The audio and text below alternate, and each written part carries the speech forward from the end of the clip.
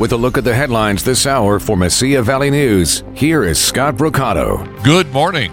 Police are calling for the public's help to find a 16-year-old girl they say could be in danger.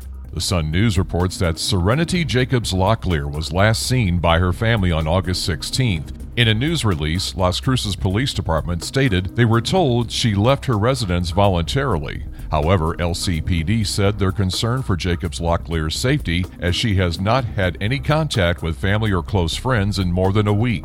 Jacobs Locklear is 5 feet 7 inches tall and weighs approximately 200 pounds. She has blonde hair and blue eyes. She was last seen wearing gray leggings and a black top with a Rick and Morty hoodie.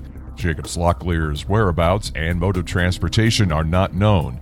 It is believed she may still be in the Las Cruces area. Anyone with information on the whereabouts of Serenity Jacobs Locklear is asked to call Las Cruces Police at 575-526-0795.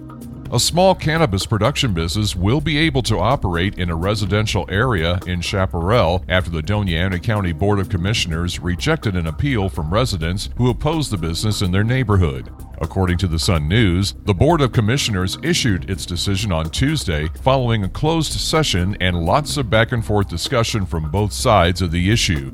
The commission voted 4-1 to approve the permit. District 3 Commissioner Shannon Reynolds, whose district includes Chaparral, voted no, siding with the residents of the unincorporated community. The business requires a special use permit to operate in its proposed location on 3.5 acres at 205 Paloma Blanca Drive, since the property is not assessed for agriculture. The CDC is lowering the life expectancy across the country, and New Mexico is no exception. The agency reported the 2020 life expectancy in the Land of Enchantment at 74.5 years old, a decline of more than 2 years from 2019. The nationwide drop in life expectancy comes after deaths in the U.S. rose by 19% in 2020, an increase fueled by the COVID-19 pandemic. For the second straight year, heavy rains are causing graves to sink at Fort Bliss National Cemetery. According to KFOX TV, about 100 graves have sunk, creating several small sinkholes. Multiple graves were severely damaged last year when flooding in the area caused similar conditions. That's a look at your news headlines. For Mesilla Valley News, I'm Scott Brocato.